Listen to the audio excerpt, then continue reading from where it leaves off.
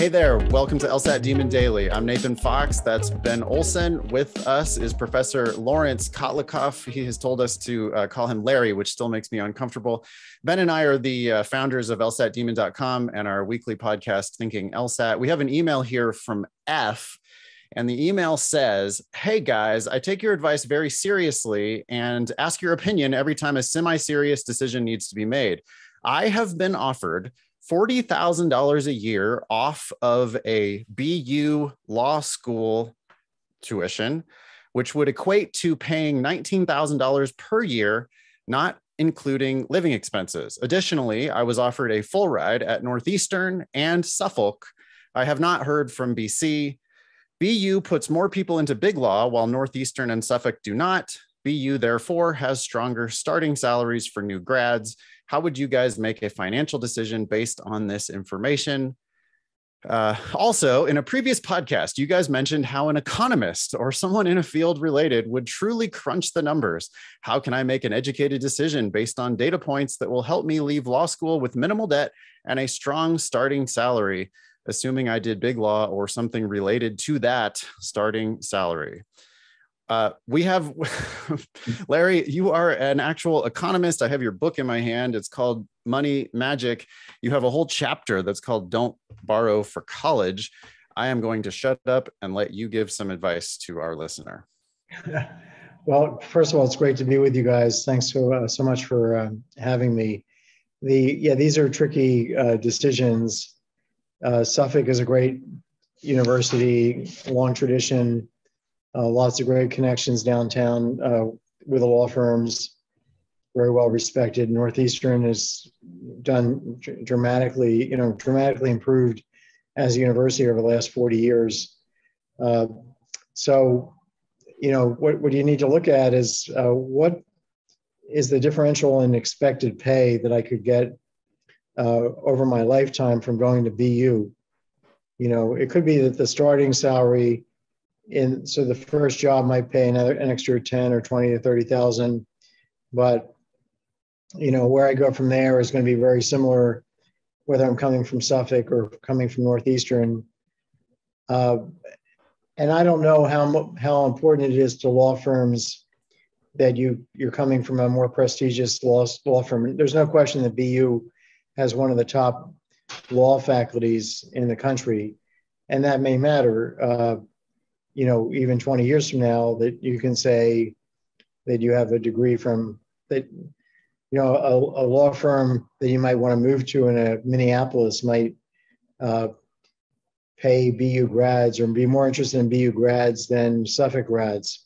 That's the kind of thing that you could pick up the phone and call some law firm in Minneapolis, a top law firm, and say, everything else equal, if I was calling you and moving to Minneapolis in 20 years and I've done well, and I had a BU degree versus a Northeastern or Suffolk, would it affect your interest in hiring me? If they say no, you very quickly, and a few other firms say no, then there's not a big differential that far out. So you want to really try and get a handle on what's the pay differential, and then you want to add up the cost differential and just compare them, do a cost benefit analysis.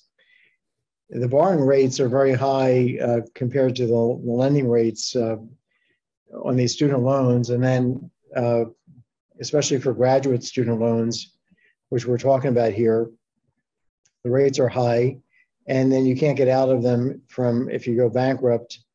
You can't discharge them easily in bankruptcy. You're stuck with these loans till the end of your days. So if it's a matter of, not just paying for your room and board and the extra tuition, but also borrowing or having your parents borrow and even at an even higher rate, and maybe taking it out of your inheritance as a result, the real cost. So you have to add up all these costs and then compare it to the gain and see what it looks like. You can't really eat prestige. If you're going to BU to meet your spouse to the BU law school, if that's what you have in mind here, and you can afford it, it might be much better than Tinder or Match.com is a place, maybe you'll find a better spouse at BU than at Suffolk. But otherwise, if it's talking about education, how much is that going to matter to your actual income? That the BU faculty have published more in top law journals than the Suffolk faculty. Without calling those firms and doing that due diligence, what's your gut reaction? Is it any just save the money and go to Suffolk, or do you think my gut reaction is it's going to be so how much would the grant was like $40,000 at BU, right? The tuition is probably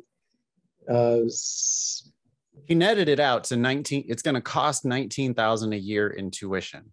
He'll have to actually pay $19,000 versus $0 at Northeastern, $0 at Suffolk. So we're talking about $60,000 over 3 years. It's not the end of the world to go to BU, because he should be able to, have a high enough salary to pay that back.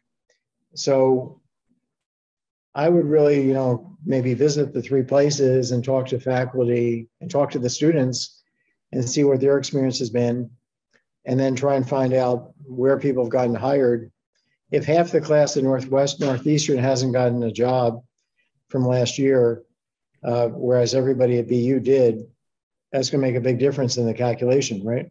Mm-hmm. Yeah, he needs to look not only at, average salary, right? Because just looking at mean starting salary doesn't tell us that much. We need to really look at what are the odds of getting a big law job, which is one of those high dollar jobs. It's not like the number is 0 at Northeastern or Suffolk, and it's not like the number is 100 at BU. So he needs to discount somehow that starting salary by what are my odds of actually getting one of those jobs? Yeah, you have to multiply the probability of that salary differential from going to BU times the probability of that happening, and that's the expected gain versus the cost for sure, the extra 60,000. But then the cost could actually be higher than 60,000, because the interest rate, it may be he borrows 60,000 and it's accumulating interest along the way. So by the time he graduates, and then he might have some college debt, so it may take him a long time to repay this. Meanwhile, he's paying 6% nominal when, if the inflation rate is really 2%, that's 4% real. That's a big high number, because right now you can invest for sure safely in long-term government inflation index bonds at negative 11 basis points. So that's a long way from 4%. Yeah. Right? Yeah.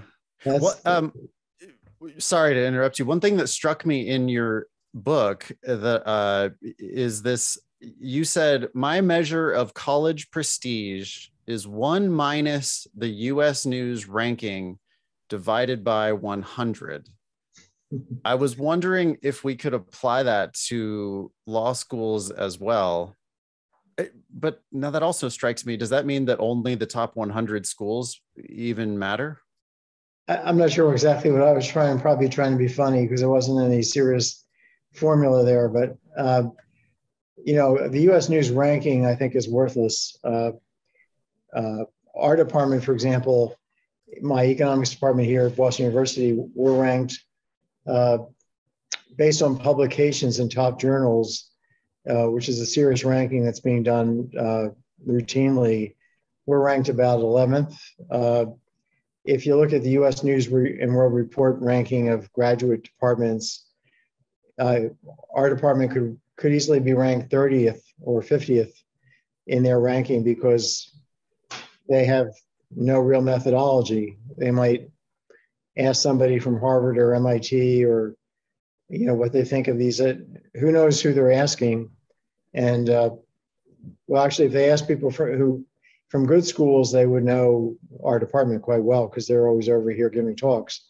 The university in general has historically been ranked low compared to the quality of the departments. And it's ranked low because it didn't have a great gym, and didn't have great dorms. And a lot of the alumni were pissed off at the administration. It was run by kind of a autocratic guy named John Silver, who pissed off people in the process of making the place a whole lot better. So he pissed off the alumni, so they gave bad ratings. But meanwhile, you know, if you look at classics or physics or economics or any English or the music department, these are like second to none in the country. They're world-renowned departments.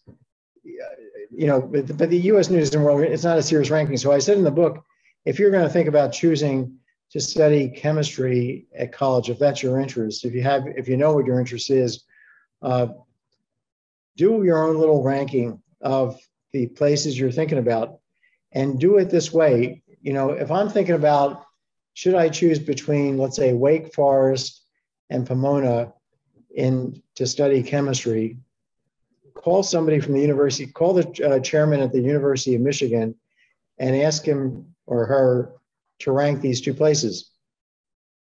Gets a real independent assessment from somebody who actually knows. And maybe he'll say, well, I know these people at this, at Wake Forest, and don't know anybody there. And these people are really good. So right away, you've learned something. If you learn that, if they know nothing about either place, maybe you should be applying to the University of Michigan. So I think that if you're going for an education, if you're going to spend all this money and effort, you want to go to a place that has top researchers, because they're going to know what's at the frontier of their fields. They're going to have to be up on to get published, you have to be reading the literature, which means you have to be acquainted with what everybody else is doing. You have to be at the forefront of your field because you have to cite other people's work in your papers. So when you're being taught, you want to be taught by somebody who is actually knowledgeable about the frontier of the field, not what was known 50 years ago, right? Why learn old stuff that might actually be wrong at this point, or discounted by people that are really knowledgeable? And we have people at BU, I discussed in the book that some kids come to college, they borrow like $75,000, or they and their parents, like they can't borrow themselves $75,000. I think the limit's around $31,000 for 4 years, but you can have your parents borrow on your behalf, or you could borrow privately. You could end up with a huge amount of borrowing. You could spend 4 years here taking graduate students and visiting professors, of which there are plenty, and never get any of the top faculty on our department in economics, who collectively have been ranked the 10th top or 10th or 11th top department in the world. And if you don't know enough to say, I'm going to be careful about who I select to take courses from, you might as well be going to some place that has no decent economists, no published economists, because you'll get the same kind of you get, you won't get cutting edge pedagogy. You won't get taught where things are at the margin, and you'll have to pay for it to boot. And you may pay for the rest of your life. You may be in your 60s still paying off your student loans. And you may borrow so much that you can't actually afford to maybe you took economics on the side, but you really studied art history. And again, right there, you took a whole bunch of visitors as opposed to their top art historians. And you wanted to be an art historian, but you borrowed so much money you can't afford to be an art historian. That's the real tragedy here. We have a lot of kids who have no idea how much they're borrowing. They turn around, or their parents are borrowing, and their parents might be handing them the bills and saying, look, I borrowed this money for you. Now you get to repay it. I borrowed so you could go to college. And I didn't want to tell you about how much I was borrowing I don't want you to be nervous about it, but it's your loan. Here it is. You pay it back. I did this for you. Congratulations. And yeah. And then the kid says, I can't afford to intern in a art gallery or work in an art museum. They're not paying me enough. I'll be starving to death. Now my entire 4 years of college, which was focused on art history, down the tubes. I borrowed so much I can't afford to do what I wanted to do. Well, this happens in law school all the time when people, they want, our correspondent here wants to go into big law. So this isn't somebody who is wanting to follow their, passion to help the world. This is somebody who is in it for the money. Right. But we do have, at least half of the people who talk to us want to help people, or they want to help the environment. And then they end up borrowing so much money that there's just no way that they could possibly go ahead and no way that they're going to actually end up doing that also pay off their loans. Hey, we need to cut off this discussion here, but we will continue it on our other podcast, Thinking LSAT, which is a longer form podcast. These episodes over here on LSAT Demon Daily are a little bit shorter. So if it's okay with you, Larry, we'll stop this here and then we'll go over to the other show.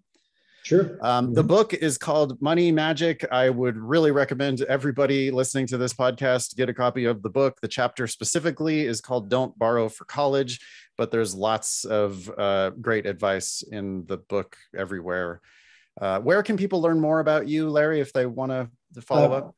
Kotlikoff.net is my website. So I write a lot on all kinds of topics, from carbon taxation, banking reform, healthcare reform, but I also work on personal finance. I have a software company that has economics-based personal financial planning advice for households. So I do a lot of stuff. Yeah, I'm just going to spell that for everybody. That's Kotlikoff.net, KOTLIKOFF.net. Excellent. Email daily@lsatdemon.com if you'd like to ask us a question or share some LSAT or law school admissions news. Thanks for listening.